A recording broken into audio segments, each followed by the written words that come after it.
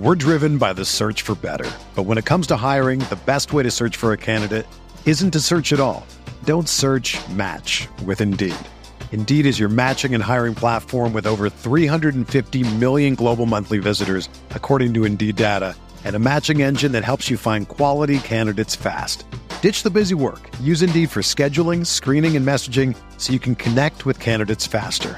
Leveraging over 140 million qualifications and preferences every day, Indeed's matching engine is constantly learning from your preferences, so the more you use Indeed, the better it gets. Join more than 3.5 million businesses worldwide that use Indeed to hire great talent fast. And listeners of this show will get a $75 sponsored job credit to get your jobs more visibility at Indeed.com/Blue Wire. Just go to Indeed.com/Blue Wire right now and support our show by saying that you heard about Indeed on this podcast. That's Indeed.com/Blue Wire. Terms and conditions apply. Need to hire? You need Indeed. This is the RotoWire Dynasty Fantasy Football Podcast. I'm your host, Alan Seslowsky of RotoWire.com. You follow me on Twitter at Alan Seslowsky. On today's episode, I'm going to talk tanking in Dynasty Leagues, also known as the productive struggle, with my guest, Tony, better known as Stash X on the Sleeper app. Tony has the Multiple First YouTube channel. If you want to follow Tony, do so in the links in the video description below. Tony has successfully executed the trade back in Dynasty Startup Drafts where he accumulates multiple first-round picks and is able to build for the future while also maintaining a competitive team by trading his early-round picks for mid-round picks. He has done it to an art. So many people try the productive struggle or the intentional tank in the hopes of competing long-term and punting year one. I've seen Tony execute this strategy to a T. It's impressive, and we talk about how to do that, what first-round pick should be valued at, and who are some of the mid-tier veterans that can make you competitive. The RotoWire Dynasty Fantasy Football Podcast is brought to you by Underdog Fantasy. So sit back, relax, and enjoy this long-ranging conversation about tanking properly, the productive struggle in Dynasty Fantasy Football. Tony, why are so many people in Dynasty Fantasy Football allergic to winning? Why do they try to lose? Why do they try to lose? Oh man, it's a great question because I have some pretty bad allergies myself. Let me tell you, especially this time of year. I'll be sneezing and coughing and breaking out in hives even. That's a great question, man. So I think that the real answer is because you can. I've found that you can take a backseat in the front end of a dynasty startup, kind of tank or lose within the first season, strategically lose, and set yourself up for multi-year success from doing that. One of my big philosophies, one of the reasons I started doing this is, there's 11 guys in your league who are not going to win a title. There's 10 guys who aren't going to make any money at all. So I'm a competitive guy. I definitely am. But if you could take yourself away from that competition on the front end, the whole landscape of your league, of the NFL league, shifts from year A to year B to year C so much that if you just go into it with an open mind of I'm going to be on the long-term process, I'm going to take a backseat early, you can set yourself up to have all those shifts work in your favor, and you could actually accelerate yourself to the top of your league, I think, much more quickly than a lot of people are aware of. Yeah, the reason I have Tony here from Multiple First YouTube channel is I've been in a bunch of leagues with you, Tony, and you execute the productive struggle well. And I've often been on the RotoWire Dynasty podcast, and I kind of let's say I pile on and I goof on people that try to do the productive struggle because it needs to be done correctly in order to work. If not, you're in a perpetual rebuild where the minute Amon-Ra St. Brown, his rookie season hits, you're looking to sell him for next year's first, right? Because you got him in the second round. Like, not you, but the proverbial you. Yeah. I see this all the time, is that as soon as somebody hits, a player hits that you got in round 3, Elijah Mitchell, someone's like, if you can get a first from, do it. It's sometimes like, you have to, those are the guys you want to keep. So So why don't we just start with, just pretend you're talking to my 90-year-old grandmother. What would be the way that you would define tanking or productive struggle when you're doing a dynasty startup draft? Because we have a lot of people that listen to this podcast that are in dynasty startups They don't they don't want to draft aging players like DeAndre Hopkins and Derrick Henry. So make it very simple. What is it that the strategy that you've been successfully able to execute by trading down, and just go through the whole thing? Yeah, so the real core of the whole strategy comes from a little bit of my background as a tabletop gamer. All right, I have played through my life Magic the Gathering, Yu-Gi-Oh, Hearthstone, Pokemon cards. We've all heard of these things before. And a core strategy from those and other like board games, Monopoly, and stuff like that you play with your friends is the 2 for 1. Okay, if I can trade one of my assets away from one of yours for 2 of yours, I have increased my total count. Now, obviously, there's a fair exchange that has to happen there, so where you're getting 2 things that aren't worth as much as what you gave up. But if you're giving up something that's worth a lot and you're getting 2 seeds that you feel confident in that can grow, and you do that multiple times, maybe 5, 6, 7 times in forms of trade backs throughout a draft, you can set yourself up to be very wide and very tall, both on the long-term scale. When you amass a bunch of future firsts, you can, you're going to be weaker on the front end. You're going to lose. You're going to be drafting high, and you're going to be able to secure like a Bijan Robinson this year. And that combined with the other firsts you have, with the young players that you took originally from the startup, you can kind of crescendo, if you will, into a pretty successful long-term outlook. Right. So what I've seen Tony do is he does the start trade. He always sells his first round pick. Not always, but in the strategy we're talking about, usually sell your first round pick. So say you're picking at like pick 6, right? Go right in the middle of a draft. Yeah. What's what type of acquisition, if you're going to give that pick up in a super flex dynasty startup draft, QB 6, or running back or wide receiver 1, what are you looking to get in return? Because that's the biggest question I always get. What can I get for this pick? Yeah, and that took a long time and a lot of failed drafts to learn that, and making bad trades and ruining my teams before I really learned what proper value is. And I'm here to take my experience and give it to you, so where you don't have to fail for a year or 2, and you don't have to blow your drafts a couple times to learn.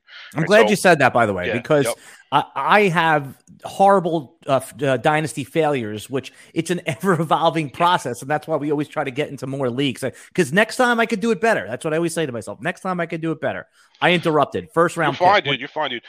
The core tenet of the strategy is, if I'm sitting there at 106, 107, and I want to trade out, I'm going to ask for a 3rd, a 5th, and a future rookie 1. That is the baseline model. That is a trade that is asking for as much as you can ask for, that also has a reasonable probability of hitting. And the way you achieve to actually get that trade, and I'll do this in all of my startups. You can ask Alan. I do this to him. We'll go through, and I will send out flyer trades to all 11 members of my league, and I will send out that exact trade. My 106 for your 3rd, 5th, and 24 first round pick now, and I'll send that to every single one. 11 active offers, and once 8 or 9 of them get declined, I'll lower my ask by a little bit. I'll drop that 5th down to a 6, and it's a 3, a 6, and a future 1, and I'll send it out to everybody. And if it all whiffs again, I'll tweak it again, and I'll send it out to everyone.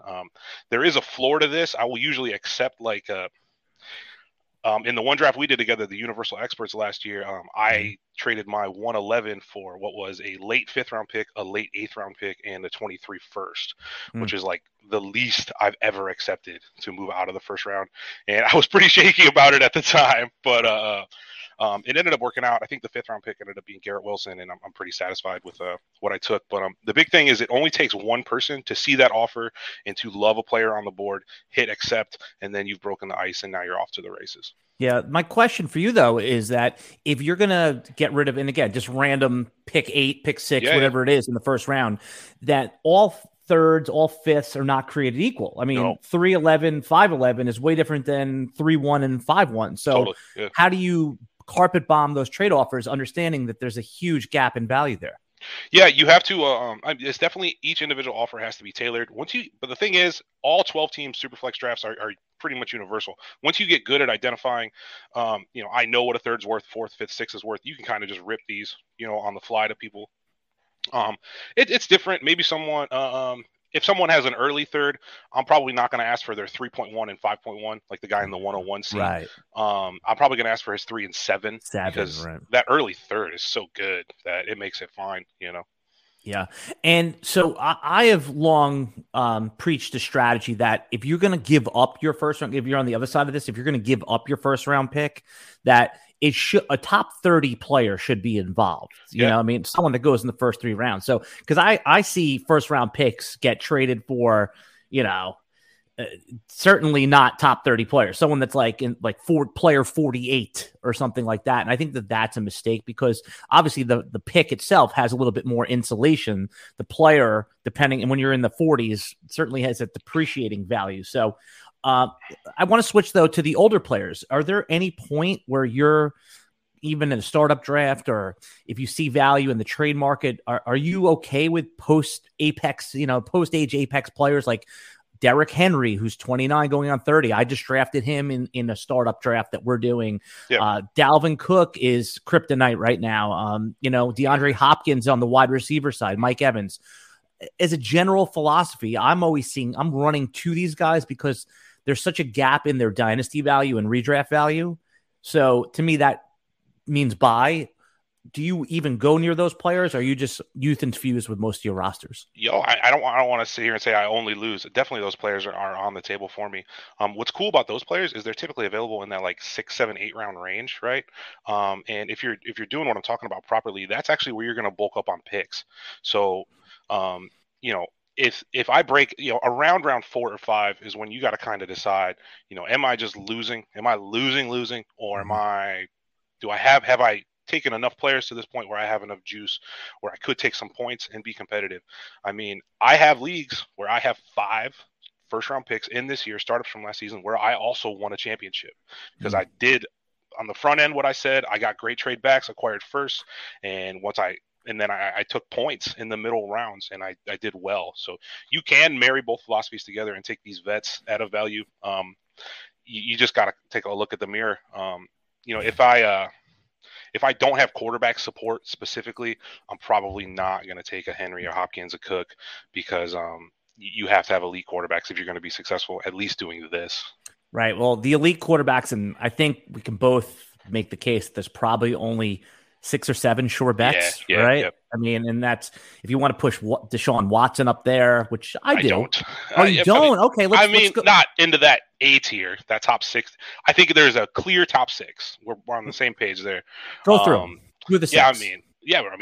I would draft them as Mahomes, Allen, Burrow, Hurts, Herbert, Lawrence, in that order. That's how I would draft them. And then there's a clear tier break after that. So you don't, right. There's a tier break, but as far as, once you get out of like QB 9, QB 10, these guys are all 1-year mercenaries. Like there's Geno Smith is not, who's probably QB 15. He's a year-to-year guy. He may not even make it through the season. So if you talk about multiple, so when I talk about, yes, there is an elite tier, but I'm talking about elite assets, meaning you have multiple years. And that's why I have vaulted Daniel Jones into that bottom of that tier, because you're guaranteed multiple years rushing upside. The market's a little slow to adjust on him, but I want to go back to Deshaun Watson because Watson, he have like 5 top 5 finishes in 5 years, and last year was down year.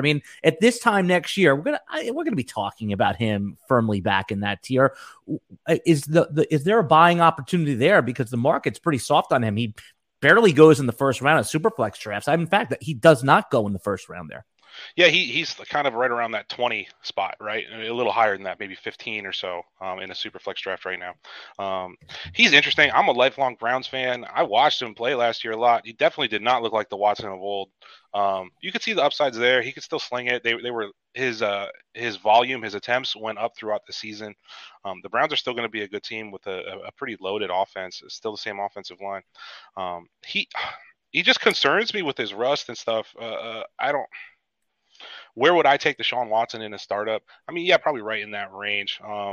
You're picking on the hook. You got to take him, and because look what happens when it comes back the other way, right? There's nothing there now. It just is proof positive in this draft. Let's see the draft that we're doing. Well, you're co-managing a team right now, but you're involved in this draft, and Watson went at 2.3. This next year or late in week 4. People would be like, oh my God, I can't believe I took, whoever ahead of Kyler Murray in our draft went at pick 12. I mean, you're basically, I mean, I'd rather Watson than Kyler by a lot. I mean, just even if Kyler was healthy, I'd rather have Deshaun Watson. It just seems like, stability and all that. And also, what do we know about elite players? They tend to stay elite, right? I mean, it's not often that something like the Russell Wilson thing happens, right? Where it's just like, but you could also explain that with age and, things. Deshaun Watson's in the peak of his powers. And you have to just think mentally that he came back last year. He knew everyone's going to hate him. He's in a new system. He wasn't able to practice with the team. And look, we're having a debate. You are representing more of what the market thinks about Watson, whereas I'm a little bit more bullish on him. So there could be an opportunity there. Let's stick with the whole quarterback discussion. You mentioned in this tanking strategy or productive struggle where you're going to basically, do the 2-for-1s, try to accumulate future picks. You brought up a really interesting point. One, that you still have to have quarterback support. So I really want to know what the lowest quarterback support is. And also, I think I want to underline for anyone listening is that the veterans that go in round 2 and round 3 of redraft get pushed down to round 6, 7, 8, and that's where you're acquiring them. So I think that's really the right way to do it. But start with the quarterback support. What's the lowest you can go for your QB? We all know you want an elite QB1, but how about the QB2? What are you comfortable with? So I just want to throw this out there. I'm a guy who was mooching off of Brady for the last 3-4 years. I would confidently and happily pick Brady in my 6th, 7th, 8th round for all the last 3 seasons to support my productive struggles. And TB12 has won me a lot of money. So cheers, Tom. We're going to miss you, buddy. So there is for this 23 season, every season's its own animal. There's some reassessing that Tony's doing a little bit about the middle area of quarterbacks. Kirk Cousins, I think, represents a pretty good value right now. I've seen him slip into the 5, 6, 4, 5. He went in the 4th of the draft we did.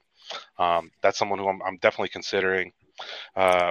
It's really tough in that range. Rodgers is going to produce in New York. I think he's going to produce. You're just not going to get. You're probably not going to get more than 1 or 2 years from that. But that's that's my point. After you get out of that big 8. I mean, you're in the year-to-year thing. Even with Kirk Cousins, you're in a 1-year window every year. I mean, would you be surprised as in 2024, Kirk Cousins is a high-end backup for a young quarterback? I mean, it's unlikely. He's like kind of like I'd be a little surprised if that happened. Right. But I'm saying his contract ends after this year, right? Is he through 24? Honestly, I'd have to look it up. Look it up. I feel like he never plays on the last year of his contract. He's pretty right, but he's also 34 years old, so he'll be 36 years old. And I guess we get spoiled with the Bradys and the Rodgers. They're playing at 38 years old. It's still a pretty high level. You're right. 23 is the last year of his guaranteed money on his deal. Right. So if he's he's going into the 1 year at a time mercenary part of his career. There's nobody that's signing 35. I don't want to say nobody. It's unlikely that anyone is signing 35-year-old Kirk Cousins to a 2-year deal. He is now, that's the way of the NFL. New quarterbacks come in, right? And then you go into we'll plug, he's the new Andy Dalton, right? He's after this year. I mean, right now, and by the way, it could be with the Vikings. It could be with Justin Jefferson. All my point is that if you're taking Kirk Cousins, you're in that year-to-year thing. So that's why it's so important to get someone like Dimes. We just talked about him. Yeah. That's 2 years. And in Dynasty, 2 years is like 100 years. Yeah, a year is such a long time. And that's something I want to stress to the viewers, man. Time is long time. Like, a big thing you need to get people to do in your trades is that what I advocate to do is you take that time and you turn it into stuff. So, like, I would trade like my 22, 108, 109 picks last year in the rookie drafts for 23 first straight across. But I would usually get like an extra second in there, extra player in there, because that time, just to go back in time a year, that you need to pay for that other guy. So, time is long. Yep. Well, I think that as dynasty players, we always say, "Oh, this guy will be great for 10 years." I mean, Tony, in 10 years, we could all be dead. Totally. Right? Yeah. And the chances of, hopefully your league survives, but the chances are most dynasty leagues, I would say at least half, man. It's like divorce. Like, most of these things are going to not end well. Right? Yeah. I've seen some leagues fold after 1 year, 2 years, 3 years. Like have a dynasty league that's going after 5, 6 years is special. It's unusual. Yeah. And so what I'm saying is that I always tell people on this podcast is that dynasty is better played in 2 to 3 year windows rather than 4 to 6. Now, of course, when you talk about the Pat Mahomes, the Josh Allens, Joe Burrows, yeah, you can project those guys 4 to 5 years, but not 10 years, right? No, you literally can't project anything at all 10 years. You can't project anything at all like 3-4 years. I mean, no way. I play a dynasty in the 2-3 year window. Totally agree with you. Yeah. And I would almost say sometimes 1 to 2 years. Just think about how bad we fantasy analysts are at predicting what's going to happen in the season in front of us. How the hell are you going to predict what's going to happen 2 seasons from now, right? Yeah, totally agree with you. Totally agree. And the best way to do that is go look at the dynasty rankings from 3 years ago, and you'll be like, oh my God, Le'Veon Bell or whatever it was. It's Todd Gurley. I mean, those guys are out of there. So that brings me into my next question for you. Let's say that you're midseason, you're 2-4. I see people throwing the towel early. One, what is your advice on that? And, the tanking basically is what's your advice on mid-season tanking? When is it time to throw in the white towel? Yeah. So actually that's a beautiful question you brought up, because on our show league that we have one specific league that me and my partner cover every week that we always talk about. We drafted on the air, everything. We started out 0-4 in that league, and we sold Saquon Barkley and Miles Sanders for a bunch of picks. And then we ended up getting hot and winning that league after we did that. Okay. So if you want a breakdown of that, tune in, baby. Yeah. But, and by the way, Tony's YouTube channel is linked in the video description below. Yeah. I highly recommend it. It's an emerging channel. It's one of my favorite watches anytime they put out a video. So it's called the Multiple First YouTube channel. If you're listening on the audio podcast, I'll also put it in the description, but it's you guys don't do an audio podcast. It's YouTube only right now, right? It's just the show right now. Yep. So eventually, that'll be on audio, but worth the watch. Put it on while you're doing your work or whatever. It's really good if you love Dynasty Fantasy Football. I digress. So, okay. No, you're good. The big thing to know, and this is what you were kind of getting at. I'm here to tell you, points are the most valuable thing. Okay, I love getting first-round picks. I love getting players under 25 years old. I love doing that stuff. But points are the most valuable thing, especially in season. You want points. If someone is coming in there to buy points from you, they got to pay. So, if you're explain that, because I think I know what you mean, but I want you to explain that. So when someone says mid-season, week 6, I want points. So you're alluding to like selling a veteran, right? Yeah, like selling. I think Saquon last year around that time was a prime example. At that time, we were talking about Saquon breaking back into like Dynasty 1 overall territory because he was so hot and was returning to form. So I guess what I'm saying is, I hate mentioning trade calculators because people, hate them so much in the community. But I think if you look at several of them, you can get an idea of a market. Okay, and once you have your market in mind for a player. What I'm saying is mid-season, in-season, you're selling a player who's going to score points, has been consistently high-end points. You can ask for an above-market deal from that person and probably get it. Or you are very justified in asking for and holding your guns for an above-market deal on dudes who are going to score. Tyler Lockett, Saquon, Kelsey. Kelsey was the biggest one, probably. Yeah, what Tony's talking about also is basically the dynasty calendar, and when you trade a player matters. Right, totally, right now, totally. Try to trade Dalvin Cook right now. No one's even giving you first. I mean, I'm not even sure somebody would give you 2.1 in a rookie draft for him, right? I mean, even though I believe he's worth that, but it's just not happening. Now, in week 4, if Dalvin has 80 yards and a touchdown and 90 yards and 6 catches for another 40 yards, and he has 3 good weeks, you'll get that first from a contender week 4. I mean, it'll be picked 9, 10, 11, 12. So when you trade these veterans matters. Keep that in mind. And buying points, like you said, I like the way you frame that because that's essentially what you're doing. You're not really buying the player. It's not it's not going to be a long shelf life player. It's going to have almost no retrade value in the offseason, players like that. But hey, look, if Derrick Henry, like we brought him up earlier, the minute he has 120 yards and 2 touchdowns, you're going to be able to get a first-round pick from a team that thinks that's missing their RB2 or whatever. And that's a trade you can't get in March, to your point. I totally agree with you. Yep. Okay. All right, so let's talk about team builds specifically, okay? So forget the tanking thing for a second, though. Let's say you're going in and you're going to keep your picks. Yep. I ask a lot of our guests this.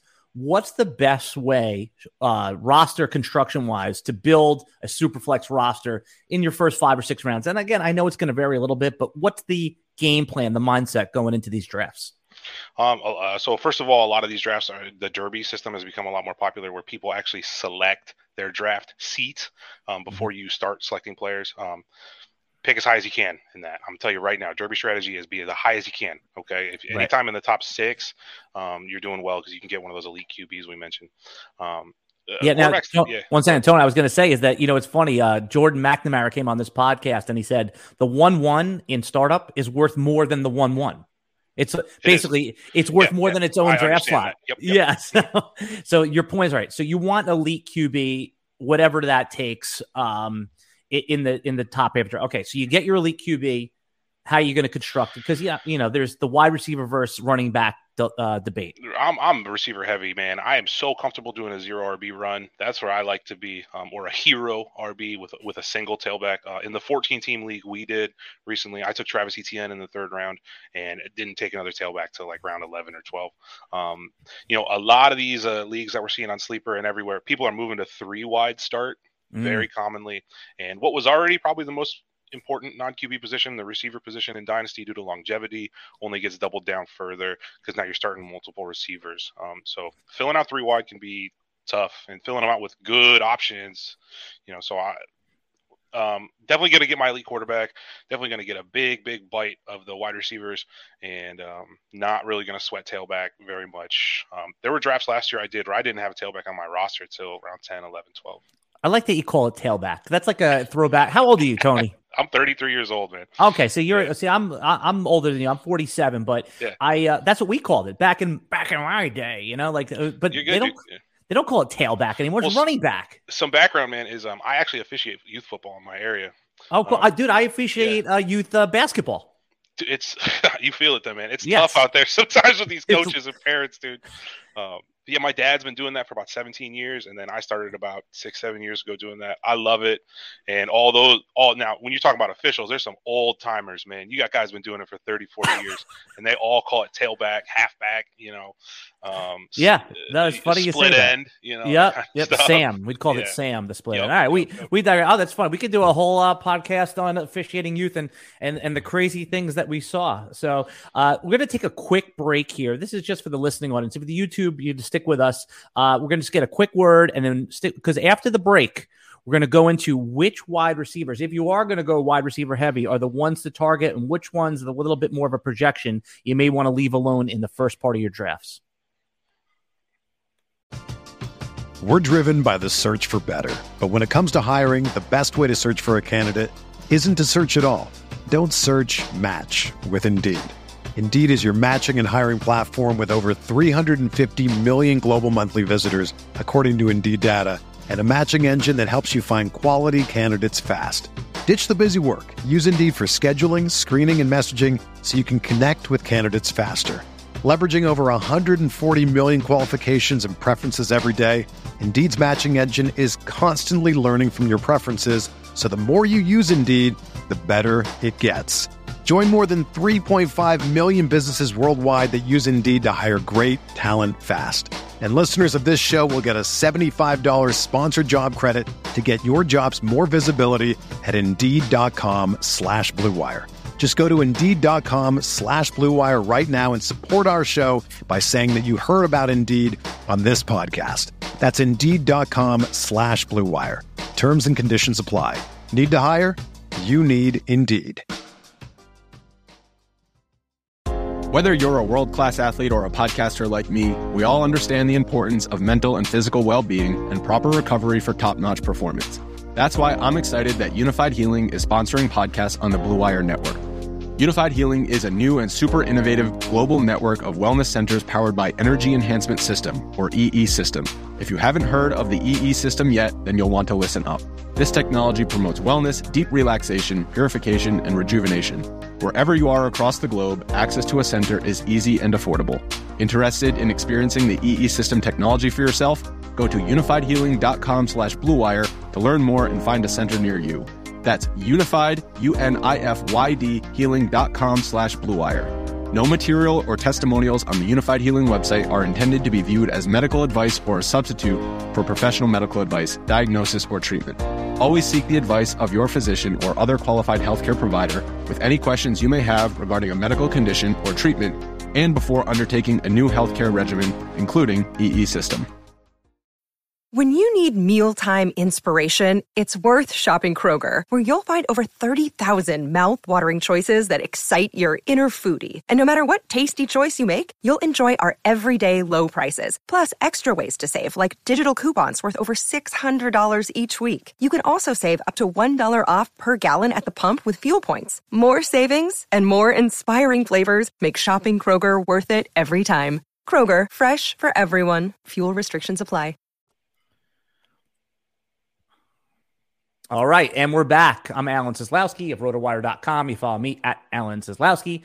I'm here with Tony, better known as Stash X of Multiple Firsts YouTube channel. Certainly all of Tony's contact information is in the video description below. I highly recommend you follow him if you love Dynasty Fantasy Football. So we're talking about team structure, Tony, and the heavy wide receiver builds are probably a good way to do it. They look good on paper. You have Garrett Wilson, you have DK Metcalf, but sometimes people go early on and they get some wide receivers that basically haven't done it yet just because they need youth. They need 23-year-olds. They need 22-year-olds on their roster. Who are the couple of guys that go in the early rounds that every time they get drafted, you're like, thank God they're off the board? Yeah, those picks that are like, hey, you guys are pushing the players I want back down to me. All right. Yes. Player who concerns me right now in that upper echelon of receivers is Drake London. That's someone who I've been selling on my roster a little bit. What is it about London that you don't like, or that concerns you a little bit? I get a little worried about the quarterback situation, obviously, and then the touchdown upside with Pitts there, maybe taking a lot of his red zone targets. I mean, the age is great. I love that he's young. The draft capital is there. He's got prototypical size. He was very productive in college. He's a very talented football player. I'm not dumping on Drake London, but relative to the other guys in his tier, the Amon-Ra's, the Garrett Wilsons, the DK Metcalfs, the guys that get drafted around him, I would have London clearly behind all of those dudes. But it's most of those guys up there at receiver are worthy of being there for the most part. But he's one who scares me. Yeah, the reason I'm glad you said him is because I share this opinion with you. I have concerns about Drake London. Obviously, I'd rather have all of the other. If we redrafted last year's rookie class in Dynasty Fantasy Football, I'd want Olave ahead of him. I certainly want Garrett Wilson ahead of him. I want Treylon. Might go in the top 5. Yeah, I want Treylon Burks ahead of him. I liked what I saw from Treylon Burks. I mean, similar situation. Quarterback is dicey, but he is.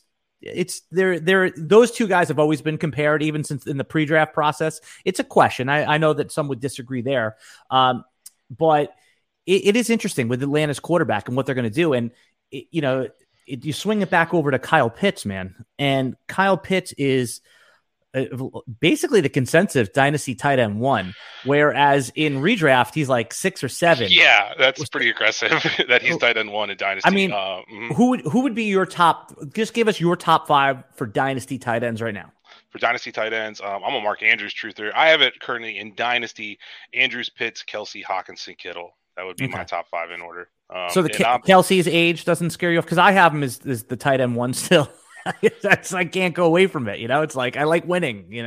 Yeah, a little bit of my ranking, I'll be honest with you here in March, is a little bit of trade value baked into it, because that will be a tiebreaker for me when I'm drafting a player. I'm a very active trader, so like if I'm picking between player A and player B, I know one has you can trade Pitts off for a lot more than you can get for Kelsey right now. I mean, whether or not that's correct, that's not for me to decide, but I know I could trade Pitts and get a bunch of stuff. Yeah, the Pitts and Kelsey dynamic for trading is similar. I saw a trade go down in one of my leagues the other day, Cooper Kupp for T. Higgins, right? Only in Dynasty could that trade happen, So, because Cooper Kupp is probably a first-round redraft pick. T. Higgins is probably, a 2-3 turn type of player. But in Dynasty, those positions are basically reversed. I mean, Cooper Kupp is, wide receiver 15 or 18 or 20, however, and T. Higgins is like wide receiver 8. So, I mean, that's a true Dynasty trade, right? It's interesting to change it. Yeah, I remember in the 2020 season, I saw Calvin Ridley swap straight across for Julio Jones. They were on the same team at the time. One of them was like a second, third year player. The other one was this legendary Hall of Famer, but their values were shifting, and they were at that middle mark of their careers where they were swapped. It was just needs. And what's funny is that Julio was on the other side of that when Roddy White was an aging veteran, right? Yeah, I mean, yeah. where Roddy was the 1A. So it's you play Dynasty long enough, you see these values swap around. Right. All right. So there's a couple other running backs versus wide receiver arguments that I want to make here. So I think that it's been trendy, and for good reason. I get the argument for wide receivers, but when everyone's running to a specific strategy, there is value in my last dynasty teams for the last couple of years have been built running back heavy, and those have been successful teams. So yes, it sucks when I'm starting Brandon Cooks and Christian Kirk as my wide receiver ones, but when you're running out 4 running backs, so is there still a case? And if you're going to do it, who are some of the running backs that we should target early if the whole room is running to wide receivers? I mean, there's definitely a case for sometimes being RB heavy. It's all about the market, and the individual market is in your league, your 11 other dudes. Every league has its own independent market to it. Okay. And like just taking it back a few steps, like there's leagues where I was able to trade back and pick up 7 or 8 23 firsts, and there's other leagues where I attempted the same thing, send out all the flyers, all that stuff. I was only able to achieve like 1 or 2 futures because each market is different, and by that I mean each league is different. To the question though, go keep going. Which RBs are worthwhile? I'm selling almost every RB in Dynasty other than Bijan, Bree. I don't want to mention the rookies. Brees, Walker, Taylor, McCaffrey, Saquon, and ETN. Those are like the only RBs that I'm really trying to keep.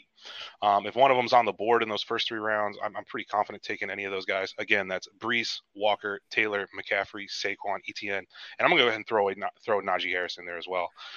You like Najee, right? I like Najee. Yeah, I do. I think the community has hated on him a little too much. He got pushed down the board. His lifetime carry count is really low. That's why I really like him, and he's also a guy who's done it. So Alan said this earlier.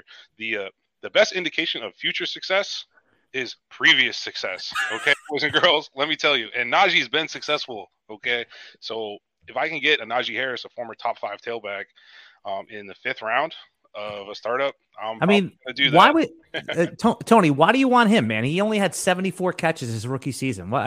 Only 74 catches. Yeah. And now you can get him in the 5th round of startups, right? Yes, he had a down year last year, and people will say, Ben Roethlisberger dumps off. But I liked what I saw from Kenny Pickett. I think that all of the Steelers are tremendous values this year. Deontay Johnson had tremendous bad luck with touchdowns. So all of those guys, I think that are buys in Dynasty Fantasy Football. Let's switch over for a second here with the tank. Let's go back to the tanking thing for a second, because again, Tony, I've seen you execute the productive struggle strategy. So what are some of the common mistakes that people make when they're doing this, hey, build for the future strategy, whether it's in startups or in existing leagues? So it's maybe 2 things that even experienced players do wrong. So we touched on this a little bit, but I'm going to keep hammering it. So the big thing that people do wrong is they do not make their trading partners pay for the time. Okay. So a trade that I hate is sending my 6th or 7th startup pick straight across for a future 1. I don't do that. I'm not going to do that. That probably is a fair deal in terms of like market and calculators and all that crap. But like, I'm not going to do that. If you're knocking on my door saying, hey man, I'm willing to give you my future 1. Will you give me your 7th round pick? I'm going to say, no, I want your 10th or 11th with it. Those 2-for-1s matter. That extra juice you can get matters. And I feel like as a straight across 1-for-1 trade, what you're telling me is I have to go back in time a year. I have to wait a year for return on my current value, this pick in my hand currently. And you're getting to move forward in time to take a player to take points right now. And so you need to pay more for that. I usually won't swap a pick straight across for a future 1 until like the late 8th, 9th round. And you'd be surprised how often you can get that. But like I've seen people trading like their 5.2 startup pick for a 23 first. I saw that a few times last year. And that's just right. You favor the startup pick there. Or you favor definitely favor the startup pick. Yeah. If yours trying to sell your 5.2 startup pick for future, you should be looking to take a 3 or 4 round slide down and still get that. So that's how you get the 2-for-1, and that's what's going to build you out. Yeah, man, I find this stuff fascinating. I could talk this kind of stuff all day, like the values, because some of the most common questions we get on the YouTube channel and on RotoWire. And by the way, right now you can get a free sample of RotoWire, unlock our paywall. Just go to rotowire.com/pod. That's POD. It unlock. Just put your email in, it unlocks for 2 days. You can see the dynasty rankings, everything, all the articles. But one of the most common questions I get is about trade value. So last year I put together a trade value chart. Now, obviously it's imperfect, like it would say, really? Was it startup based?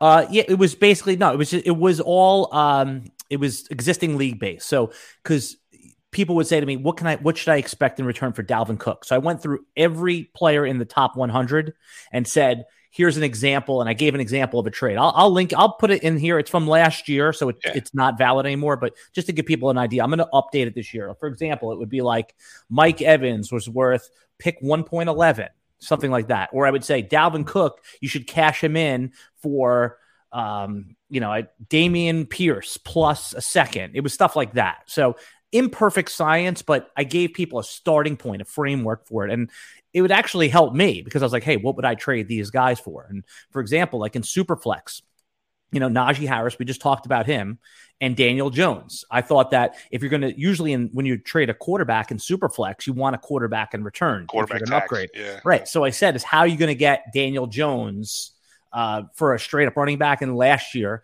I said, it's going to cost you RB4. That's how expensive quarterbacks are after the startup draft is over, because quarterbacks are never cheaper than in the startup draft. Wholeheartedly agree. Yes, sir. Yeah. You said that you sell cars for your primary income. I think that quarterbacks have the opposite appreciation of cars. The minute you drive cars off the lot, they depreciate by what, like 15%, Tony? Yeah, right? Something like that. Yeah, a few grand for sure. Right. Quarterbacks appreciate the minute the startup draft is over. It's the exact opposite. Yep. All right. So I want to talk about a couple things that happened in the world of real football that are going to affect dynasty values. And I want to start with the trade with the Chicago Bears. Obviously, everyone knows the details of that, but the key part is DJ Moore. I've seen a lot of DJ Moore optimism. So I want you to put a little bit of sobriety on that take, because DJ Moore, we always said, if he can only get a quarterback, are we sure that this is the type of quarterback we were talking about? Yeah. I see this as a very lateral move from Moore himself. Just like wherever he was is wherever he pretty much is. He's just wearing a different uniform now. At least people don't like this. People are not going to be happy with you, Tony. I'll say it, man. I mean, a lot of those same people are probably the ones who don't want a Ravens receiver, right? Because of the low passing volume there. I mean, we're going to see a repeat of that same style offense here. Changing team is rarely good for a player, rarely good. So if Moore is almost certainly getting to a better situation for himself in his career. Okay, yeah. I'll give you that. But the changing teams is rough. He may see a point where he starts to ascend, and by all means, if he catches fire early on in the season in Chicago, he will be ascending. But Fields has not demonstrated this ability to be a great passer in the league. There's not a bunch of other targets there that free him up, I guess. I would have rather seen DJ Moore play with like a Jared Goff type of quarterback than I would. Yeah, than a pocket passer that throws the ball, that could hit the quick slants. It's Justin Fields. We love him for fantasy. I mean, you gotta, if someone took him at QB5 and redraft, no problem with it. But it's mostly with the legs. And Justin Fields did throw the ball well at Ohio State when he was there. This whole thing that he can't throw in the NFL, I'm not buying that. But there's more competition for targets now, right? You have Darnell Mooney in Chicago, Chase Claypool. I don't care if you don't like him. He is. They did trade for him. They are going to try to get him going. He's going to start. Yeah. Cole Kmet is a credible tight end, right? I mean, they're going to have right now. Khalil Herbert is in the pole position, but of course they're going to add somebody else in. They could add Alexander Madison. They could re-sign David Montgomery. So I think you said it well, which is wherever you had DJ Moore before. Keep him wide receiver 16, right? I mean, does that seem about right? Yeah, and another thing to note about this trade is it's different. Like, I don't know, like when the Cardinals went out to go get DeAndre Hopkins a few years ago, they went to go get DeAndre Hopkins. That's what the trade was. They went to go get this guy. In this deal we see between Chicago and Carolina, this is just Chicago trading down and getting what they can to do that. This isn't like aggressively pursuing DJ Moore. This guy fits our system so well, we have to add him. He's going to be so great for us. We're trading down with Carolina. They put 3 picks on the table, 4 picks on the table to swap with us. We want more. We're going to ask for your best pass catcher. That just so happens to be DJ Moore. Right. Similar to in Dynasty, with a little extra sprinkle on top. And plus, the Bears have the most cap room in the NFL. They could obviously give DJ Moore his, the contract that he's probably warranted at this point of his career. All right. So some of the other news is the Aaron Rodgers to New York Jets trade. This is like 50-50. I don't think that it's a lock that this is going to happen, right? I mean, you have Rodgers' retirement, you have compensation that can't be agreed on, but let's say it does happen, right? Aaron Rodgers from last year was an average quarterback. The 2 previous seasons, obviously an MVP. So what do you think this does to the dynasty value of Aaron Rodgers specifically in Superflex leagues? Where would you rank him once that ink is dry on the contract and he's moving over to the New York Jets? He's certainly going to go up from where he is right now because he's kind of being left for dead in a lot of leagues. I mean, he's probably near the bottom of a top 20 for most people. In terms of like just values, trade values, etc., you're probably going to see the rookie quarterbacks, the big 4 rookie quarterbacks, are probably ahead of Rodgers for most people. Jumps up the list though for sure. You have to imagine the Jets are going to frame the trade so they're not giving up their weapons to bring him in, similar to like what the Broncos gave up to bring in Russ. They kept their receivers, so I imagine like Corey Davis, Garrett Wilson, Breece Hall, these guys are all going to stay there. Do you think Rodgers gets traded for 1? I mean, if I'm the Jets, right? I don't want to give up my first round pick for this. I'd rather, sign one of the plug and play veterans, the Jimmy Garoppolo. I want Rodgers. I'm a Jets fan. I want Rodgers. I'm so glad they didn't sign Derek Carr, but you can't give up that first round pick. Or do you think that Rodgers is worth something like that, given the team context of the Jets? I'll come back to you with an even better question. Let's say they sent a first and a second both in this draft for Rodgers, but then he goes and wins a Super Bowl. How do you feel about that? I mean, if I know the outcome, if I know the outcome, it's worth it, right? But I'm saying is right now I can only have the what I have now and that information. So, I mean, we get spoiled. You mentioned Tom Brady earlier. I mean, we get spoiled. I mean, Rodgers is going to be 40 in season next year, not 39, 40 years old. So, and I know he's one of the elite greats of all time, but that's still, you're trading for a 40-year-old quarterback. You have to keep that in mind. It's a short window. All right, I want to continue talking about some of the news that's happened and some of the values that are going to fluctuate. Derek Carr gets signed by the Saints. What does this do for Derek Carr's value in Superflex, and how does this affect some of the weapons around him? Yeah, so I love all the weapons. I'm going to touch on that first. I think Chris Olave is trading around wide receiver 9-10 right now. I'm in on that. Perfectly happy to draft him myself there in any of my startups here. You got Michael Thomas is like the wide receiver 70. I was looking this up the other night. Wide receiver 70 on Keep Terry Cut, just that one resource. 70. Michael Thomas. I'm not even sure he's going to come back to New Orleans, but I'm interested in that price for that upside with Derek Carr. Rashid Shaheed. Yeah. You said it right. You said Rashid Shaheed. Yep. I have almost none of this player, but I'm interested in him now. Jawan Johnson is a guy who I picked up a lot off waivers. I'm camping on him, and I'm happy about this and the extension he just got. Yep. Yeah, he just signed a 2-year deal, right? 2-year, $8 million. That's a decent little investment for a guy who was he an undrafted free agent for them? I mean, it's something close. I think he was a wide receiver when he came in, and then he converted to tight end. But that's a late round. When you talk about like everyone's favorite sleeper at tight end, I mean, he's going to be one of those guys, the Alberto, from last year, right? He's going to be someone that people are targeting. So you like those weapons. Yeah, the Michael Thomas thing is interesting because him, Allen Robinson, those guys are kryptonite right now in dynasty leagues. Yeah, so you can't get rid of them. You're in on those guys. I'm in on all the pass catchers of the New Orleans Saints right now at cost. And then Carr himself is kind of a different animal. It's a little weirder. I would say I'm in, but I definitely would prefer some of these other guys that are around his same tier, like a Rodgers. I'd rather have Kirk Cousins on my team than Derek Carr, if I'm being perfectly honest. I think the big kind of point of contention there is where would Derek Carr slot in for you against these 4 rookies? And, who would you rather have on your dynasty team? I think that's a decision a lot of people have to make.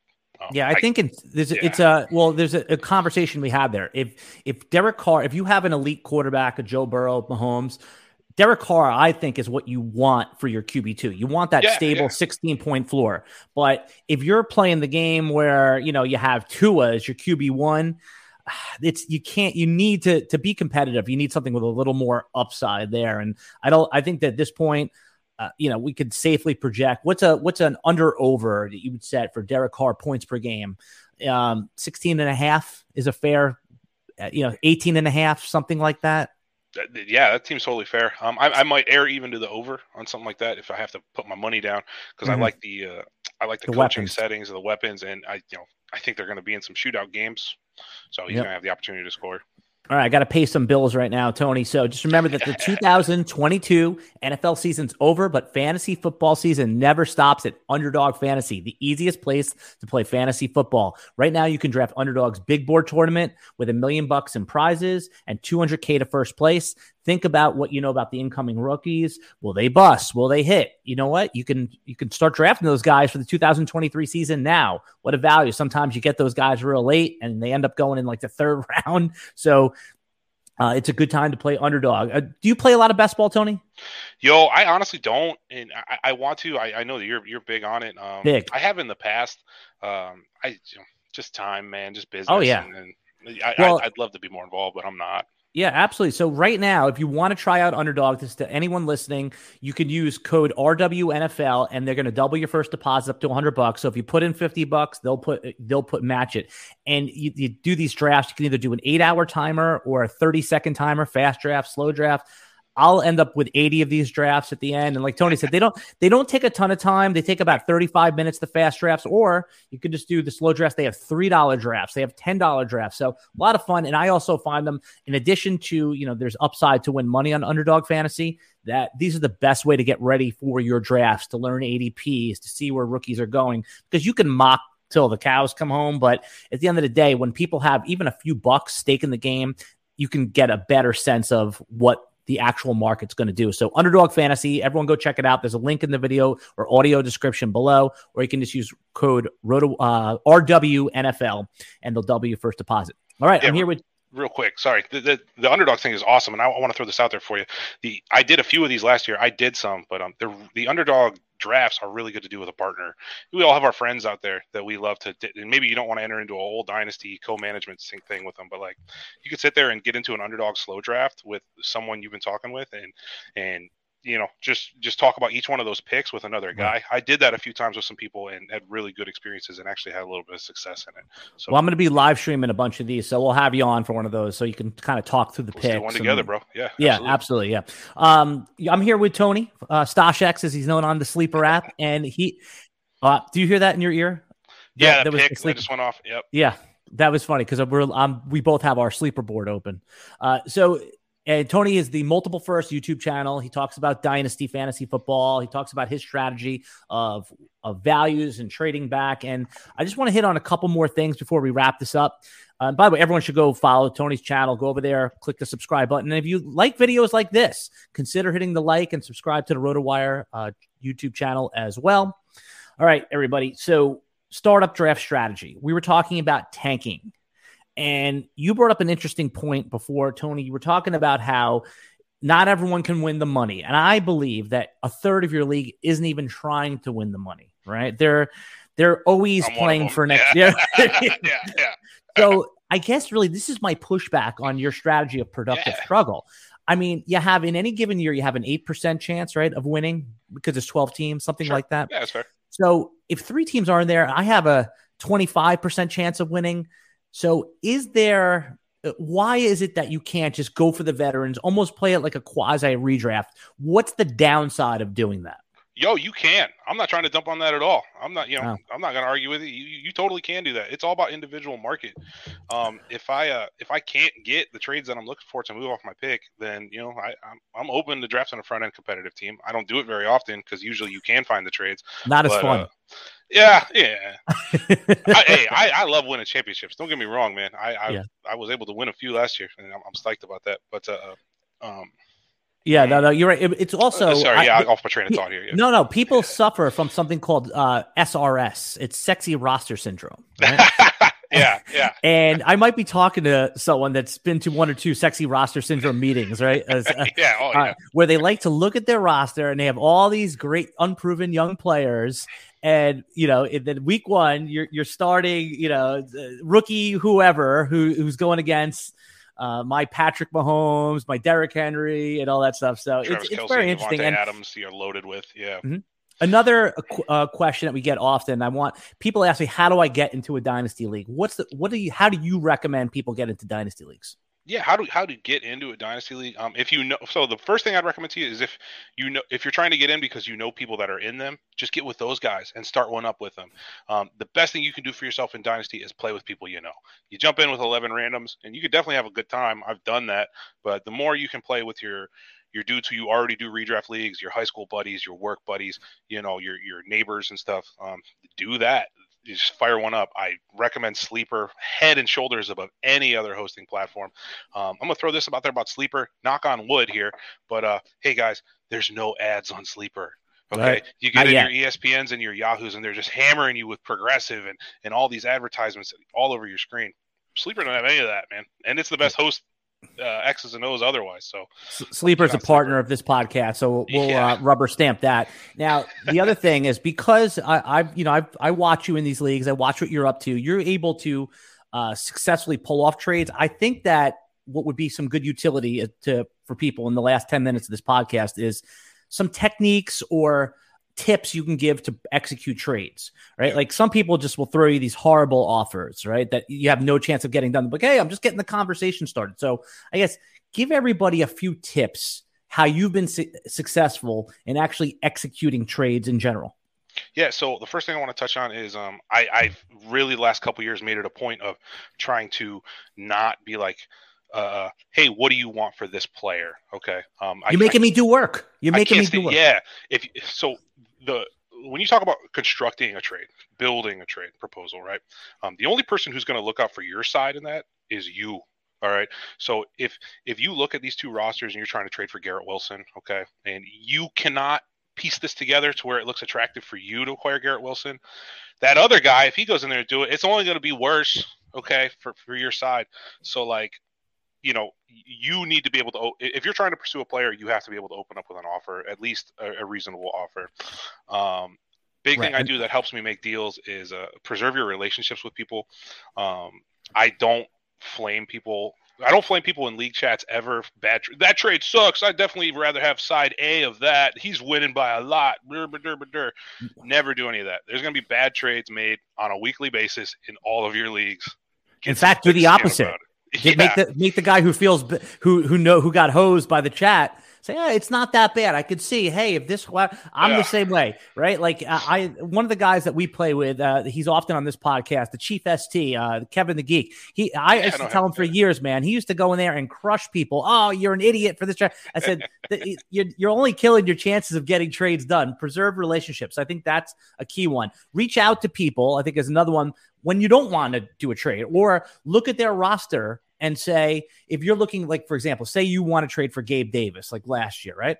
Don't say, hey, what do you want for Gabe Davis? Which is what you just said. Yep. Right. I would say, hey, I'm in the market for a wide receiver.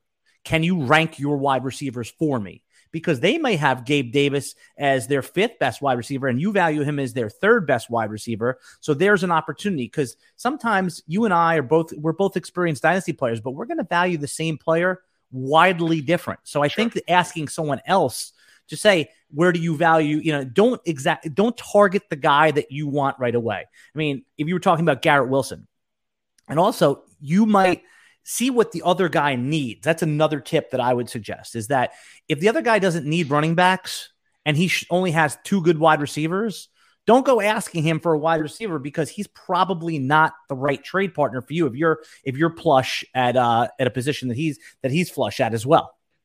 Yeah, I totally agree with that. I want to throw something else out there along that same vein.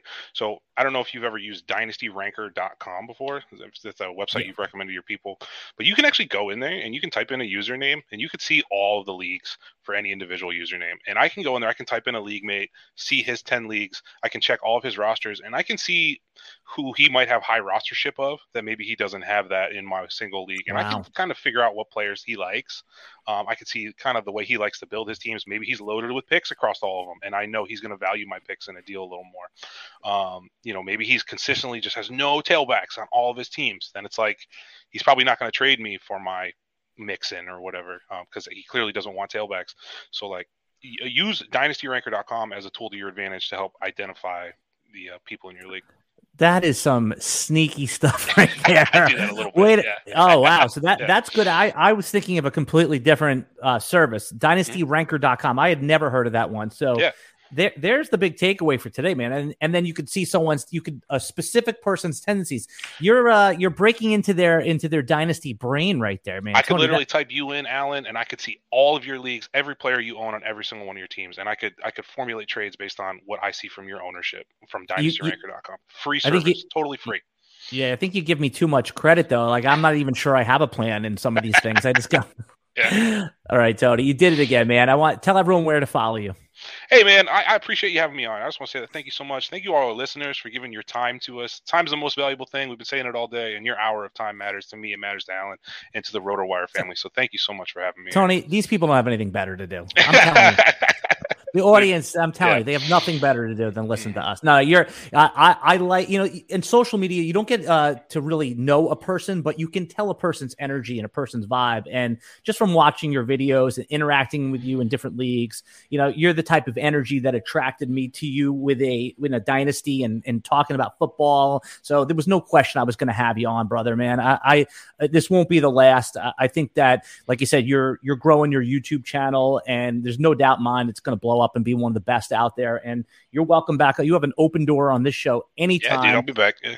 Yep. Multiple first YouTube channel. And everyone, remember, if you want to check out RotoWire for free, the premium content, just go to rotowire.com/pod. Unlock for 2 days. We'll be back next week with another Dynasty Fantasy Football podcast. Get into some startups and try Tony's productive struggle tanking strategy. See if it works for you.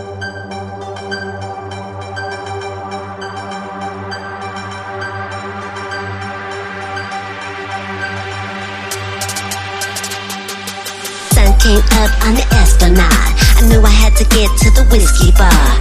This is the story of the one. As head of maintenance at a concert hall, he knows the show must always go on. That's why he works behind the scenes, ensuring every light is working, the HVAC is humming, and his facility shines. With Grainger's supplies and solutions for every challenge he faces, plus 24/7 customer support, his venue never misses a beat. Call quickgrainger.com or just stop by. Grainger, for the ones who get it done.